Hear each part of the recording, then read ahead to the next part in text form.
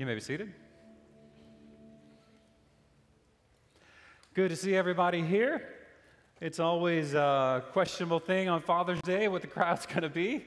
We have Mother's Day, there's usually better attendance, and people make a big thing out of it. Father's Day, I have that imaginary conversation in my mind. It's like the wife asks the dad, hey, what do you want to do for Father's Day? Stay home, Glad to see that we did have some dads show up today, and I know that we'll continue to have a great summer.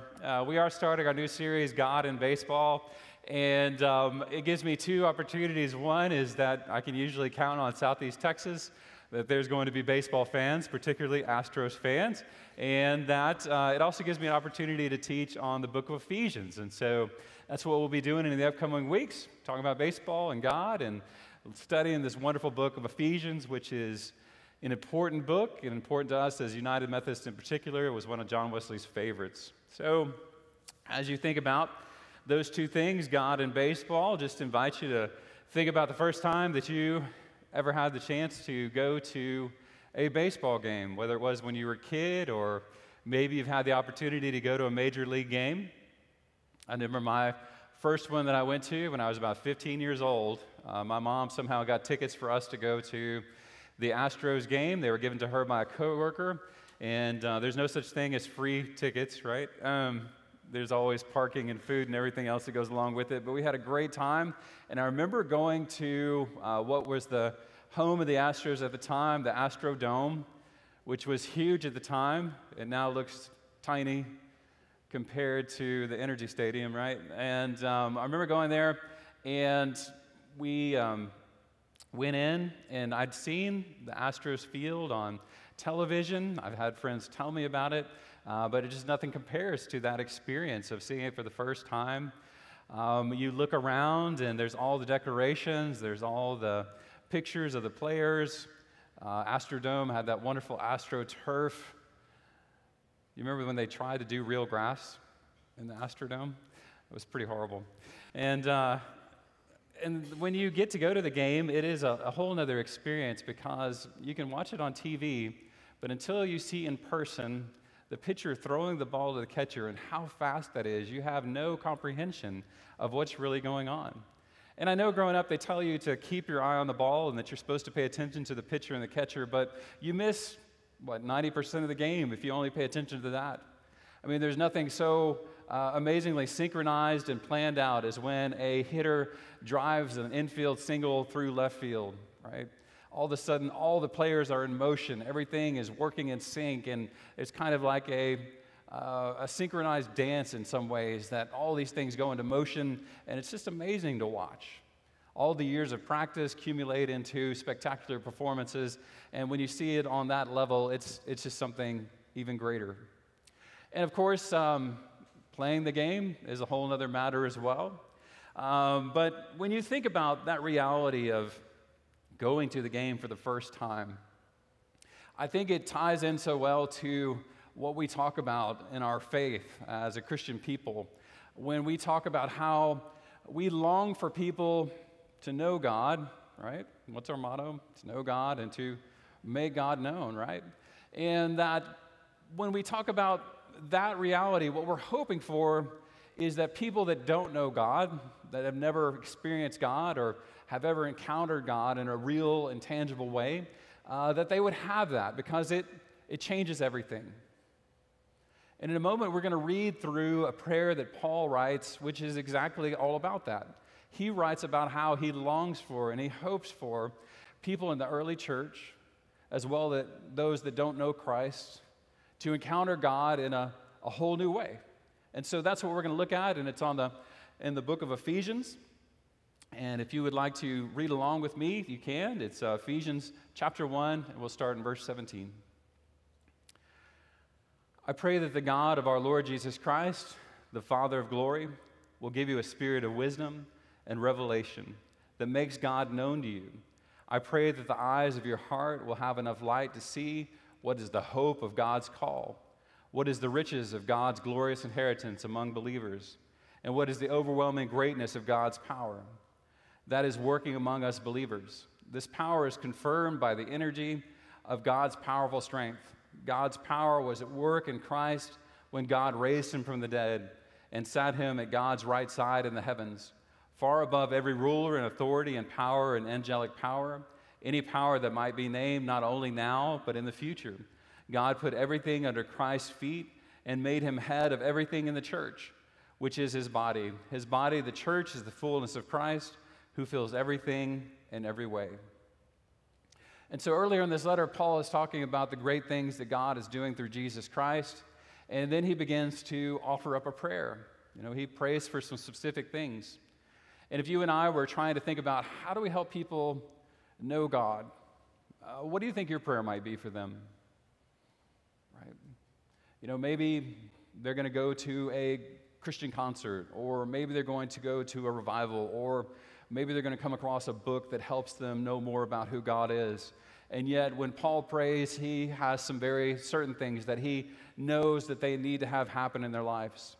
And one of the things that he lifts up and he says, I pray that God will open the eyes of your heart. That you will be enlightened. That light will come through your eyes, that you will be able to see things in a whole new way. You'll go from being somebody who has heard about, that has maybe studied, or maybe had some hearsay statements about who God is, to all of a sudden experiencing it for the first time. And the wording that is there is that it's a knowledge, a knowing, a way in which we have a deep, intimate understanding of who God is. That more than just being aware of a certain subject matter, that we have encountered it, that it's soaked into our lives, that it has become part of who we are. That's the kind of knowledge and insight that Paul is praying for these people to have. Something deep, something real for their lives.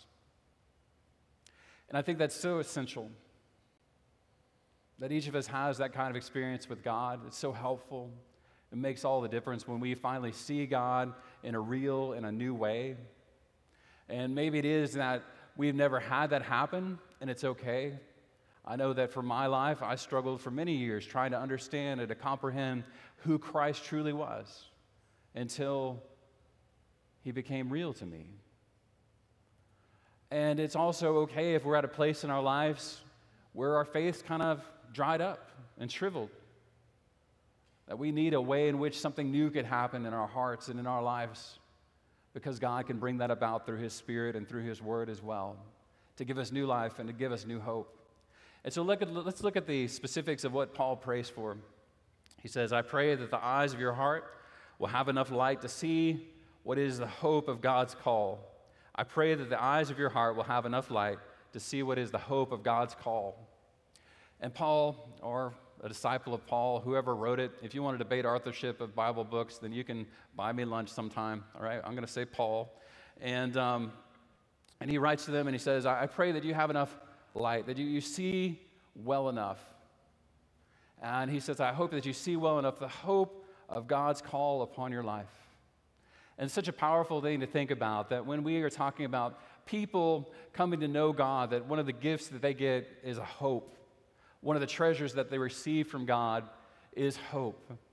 It was amazing. About 10 years ago, I read an article in which it was being written by psychologists who were not necessarily Christian. And they were talking about the power of hope working within people's lives. That it's something that's intangible. You can't measure it. There's not a gauge for it. You can't hold up your Star Trek thing and kind of get a gauge on hope in people's lives, and yet it's so essential. Then we're talking about people who are depressed, who are anxious, who are worried. Hope is such a big help when it comes to changing their lives. If you can get to think about anniversaries or upcoming events or things that they're happy about or excited about, it pulls them out of that in a powerful and a mighty way. So hope, that's a pretty good thing. And I was thinking, well, 2,000 years of Christianity, we're pretty clear that hope is essential to human life. And Paul is saying, this is what I pray for people to have, a hope in what God is calling us to, a hope of what God is bringing about in our world, that they see it. It's tangible in their lives. They see the way that God is compelling people to do great things. They see the way that God is calling people to help the poor and to make a difference in the lives of the needy, the way that God is calling people to be about the work of his justice, and that each and every step of the way, and each and every time they see that, it builds hope within us and carries us into new places in our faith. The next part that he writes about, he says, and what is the overwhelming greatness of God's power? He says, and what is the riches of God's glorious inheritance among believers? The riches of God's glorious inheritance among believers. So he talks about hope, and then he says they also see the inheritance that God has put into our lives. What do you think about when you imagine that? That there's an inheritance that God has promised us, that God has prepared for us. What do you think about that? When I think about it, I think about it in terms of God who has everything.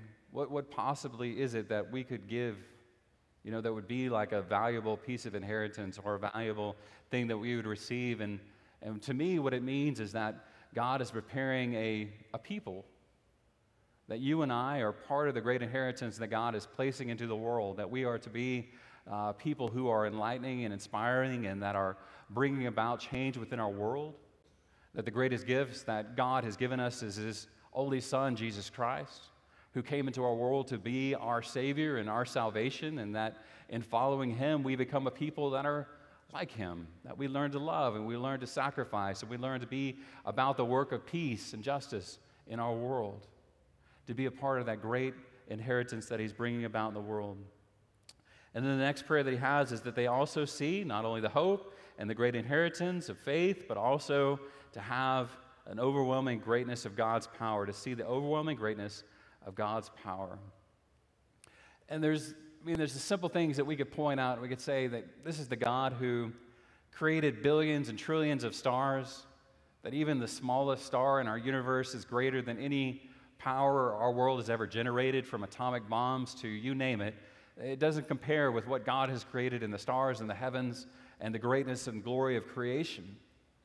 And he's saying that power, that is what is at work in our world. And even when we don't see it, even when we can't comprehend it at first, it's still at work in our world. And then in the greatest power we experience is that wonderful power of resurrection, of being people who can be brought from death to life, from being filled with sin to being filled with God's grace and God's mercy and God's forgiveness. That power alone to change our hearts and our lives is far greater than anything else that we could create or anything else that could be put into our world. And he's saying that power is at work within us when we begin to see it and to understand it and to have it be a part of our life. We begin to know God in a new and powerful way. Verse 22 says, God put everything under Christ's feet and made Him head of everything in the church, which is His body. His body, the church, is the fullness of Christ, who fills everything in every way. And when you think about your own faith and coming to know God, one of the greatest gifts that God gives us is other people. Having other Christian people in our lives, having friends who can speak God's truth into our hearts and our lives, who can witness to us, who can put their arms around us when we're hurting, who can be there for us when we're suffering or when we're celebrating. It's one of the greatest gifts that we have. And Paul says, I hope you see the gift that you have in that. Not only that we have individuals in our life that are there for us, but that we have a body of believers, a church. One of the funniest passages that I think is in the Bible happens in Corinthians, in which Paul speaks to the church in Corinth, and he says, you're no longer eating the Lord's Supper, you're eating the idiot's supper.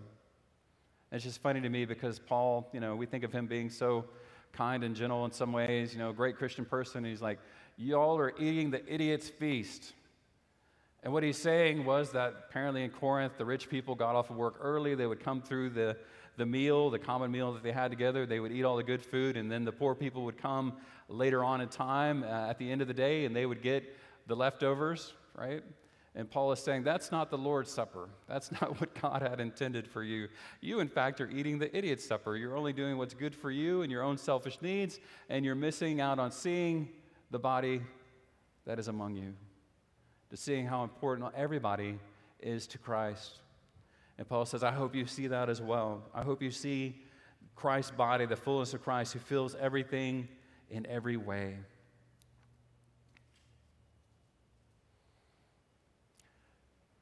So as you think today about the people in your life,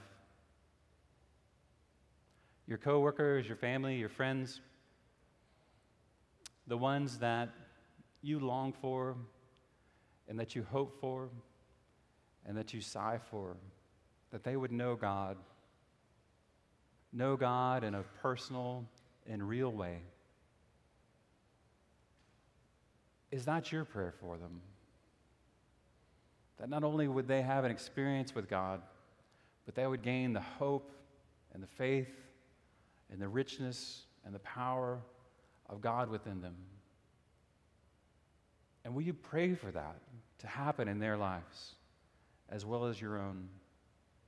It seems like such a small thing, but that's exactly what Paul is instructing his people to do. To pray for that to happen. Because we can do fantastic music, pick the right songs, get the lighting, the smoke machine, we can get movie clips, we can do all those amazing things, but at the end of the day, what God desires most for us is for us to know Him in a very real way. And the simplest path toward that is through our prayers, of seeking God in our daily life, in our daily prayers, inviting Him into our hearts and into our lives.